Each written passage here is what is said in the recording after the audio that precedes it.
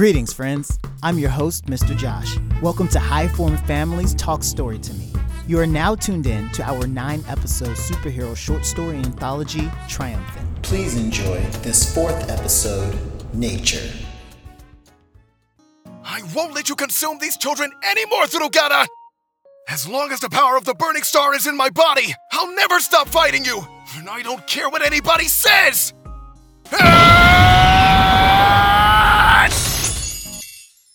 The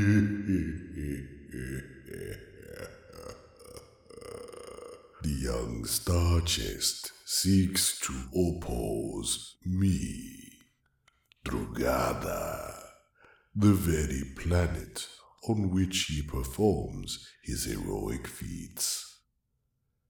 I am the planet which reared his family for generations. Very well. Let us examine the facts. What?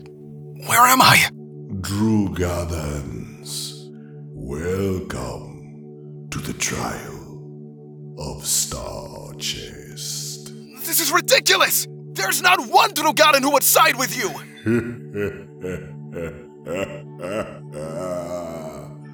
Star Chest is being tried for crimes against his home planet, me.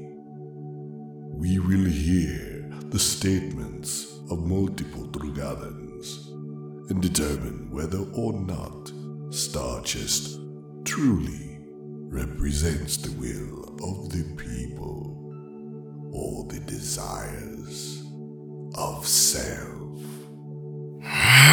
You're making a big mistake, Drugada! Star Chest, what is your opening statement? We cannot sacrifice our children to Drugada just to make our lives easier! That is wrong! We will find another way to prosper ourselves! Is that all you intend to say? That's all that needs to be said. Very well. The first Drugadan testimony will be from Queen Dan, the first to ever have a child serve the greater need. I have been Drugada's queen for 100 years, and my mother for 400 years before that, and my grandmother 700 years before her. Drugada has been a hard planet to live on. This is the accepted legacy our people have known for thousands of years, even before the great planetary awakening that occurred with the fourth pulse. Queen Dawn, where is the story going? Right before I became queen, I birthed my first 2 children. Both of them boys. 3 years later, one of them, my dear Prince Trayfon, slipped into a ravine whose old vines concealed an underground cave. Had we found him within the first day, we could have saved his life, but we did not find him until days later.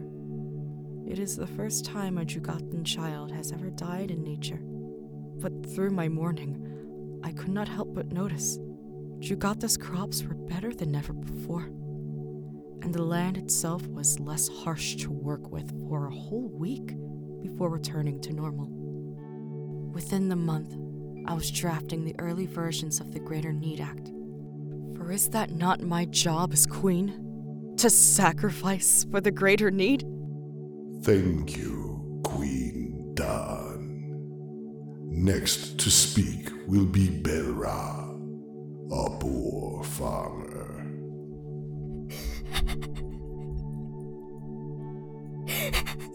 After my husband died, my stepchild was all I had. I was never able to bear children, and my beloved Nuno was my whole world. I promised my husband on his deathbed that I would take care of her. But then, mercenaries kidnapped her! And I with other children in our small business village. They said they would come back to my usual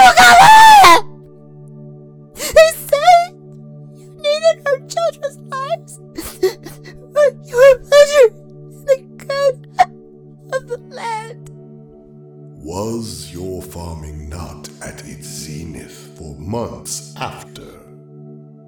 Were your fruits not the very embodiment of perfection, gifting your mortal forms with more resilience than ever witnessed in the history of your people?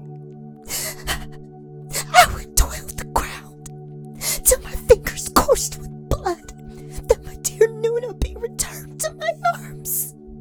Next, we shall hear from Raspin Taurus. I don't have much to say. I'm the merc contracted by Drugala. I'll kill you! See, my dear, we all have a little killer inside of us. Some of us are just more strategic about it, though. Killing me accomplishes nothing. However, giving Drugala a portion of our children from time to time enhances the ground, advances our technology, and empowers us as a people. I do my work for the pleasure of Drugala and the good of the land. Case closed. I can't believe this. Drugada did that on purpose. Brought up that woman, and then the man who stole her stepchild. It doesn't care about us. It's only using how we benefit as a way to satiate its own pleasure. For years, our planet was technologically behind so many others because the ground is so hard to work with. Ever since the Greater Need Act has been put in place, not only are we able to harness and manipulate better materials from Drugada, they're also nearly perfect in cellular structure. Our quality rivals that of the entire GAR system. Except for GAR 9! My name is Dr. Manak. Statistically speaking, an estimated 5,277 Drugadans died annually from sickness, accidents, crime, or just the strains of hard living. Since the Greater Need Act, the number has dropped to 669 per year. We're stronger, smarter, vastly more capable, and future-focused. The few will always be the cost of many. I housed 10 of my nieces and nephews, and because of the Greater Need Act, I was forced to choose which 6 Drugala could consume, and then watch as the other 4 screamed and cried when the Queen's Guard in their rude ceremonial robes came and dragged away their cousins and siblings.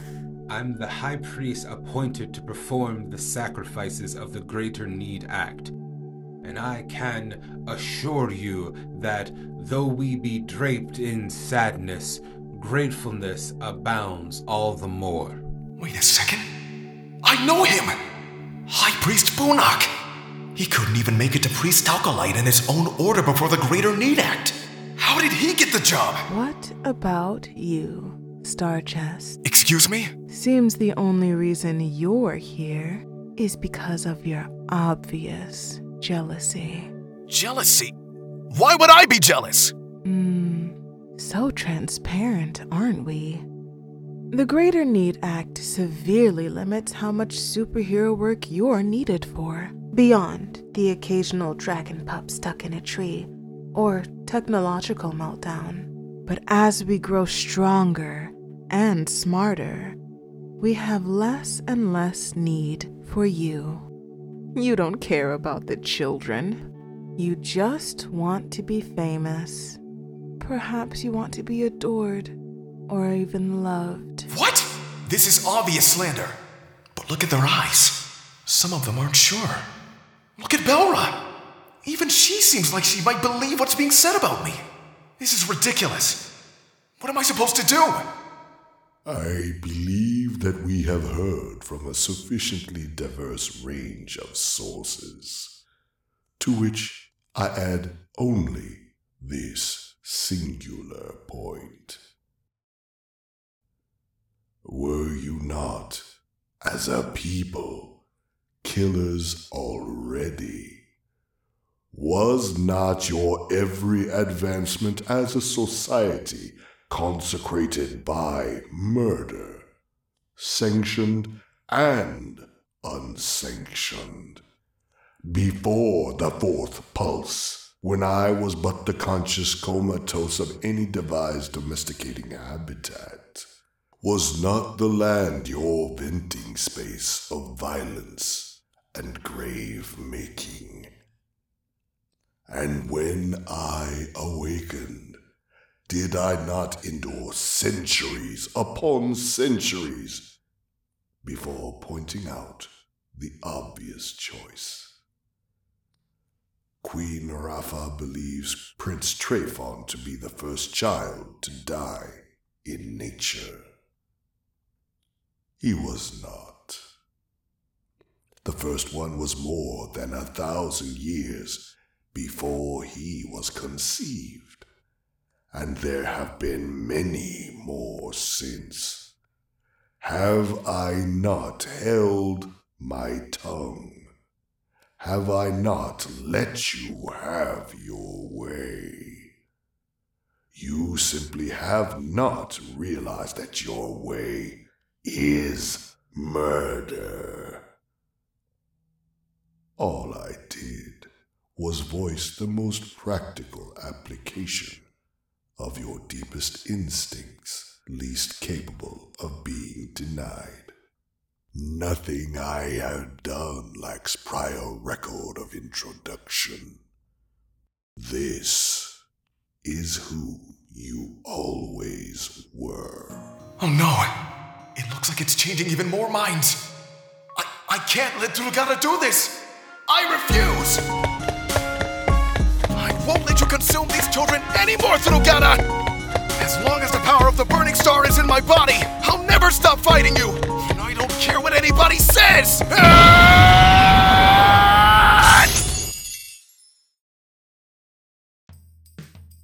Drugada had underestimated Star Chest and how much he was willing to sacrifice to protect the lives of the Drugadan children. With a shout pure enough to have caused its own pulse, Star Chest released every ounce of the power flooding his veins from the burning star. He knew Drugada was too prideful to let itself be destroyed, too self-absorbed to let it lose its life in struggle against a mere flesh and blood being. It was a wise gamble. Overwhelmed by the sheer power Star Chest blasted into its core, Drugada's only remaining course of survival was to lock itself into eternal stasis with Star Chest, freezing the explosive power before it made full contact. However, this desperate act cost Drugada its sentience. It could no more speak or hold influence over its denizens than it could alter its gravitational orbit. This then left the Drugadans with the burdensome task of plumbing the degenerative depths survival's desperation had driven them to the brink of, and grapple with who they now wish to become. I want to be a hero, though I hear the darkness calling, but I will not hang up, no, I will keep on talking, because the pain you know, it is part of the gig, man, because the pain you know, it is part of the gig, man.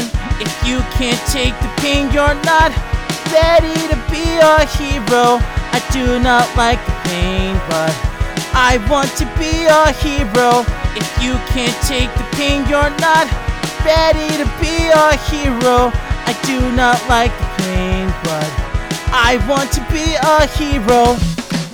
So I fight against villains and my complexities, hold me back by my inabilities, millions of traumas, only my beast is unleashing. I The producers for this show are Josh Evans, Stefnie Evans, Stephen Evans, Nichole Evans, DeCrystal Evans, David Evans, and James Ward. The associate producer for this show is Demetrius Holt. The writer for this episode, Nature, is Josh Evans. The composers for Nature are Stephen Evans and Josh Evans. The vocal talents in this episode, by order of appearance, are Myles Sands, Damon Alums, Kimberly Bonny, Atticus Batacan, Chad Singleton, Jeph Lee, and Marrista Stubs, with bridgette Bianca as our closing narrator. The Triumphant theme song, Fight On, is performed by Aaron Daniels. Thank you so much for listening to this episode.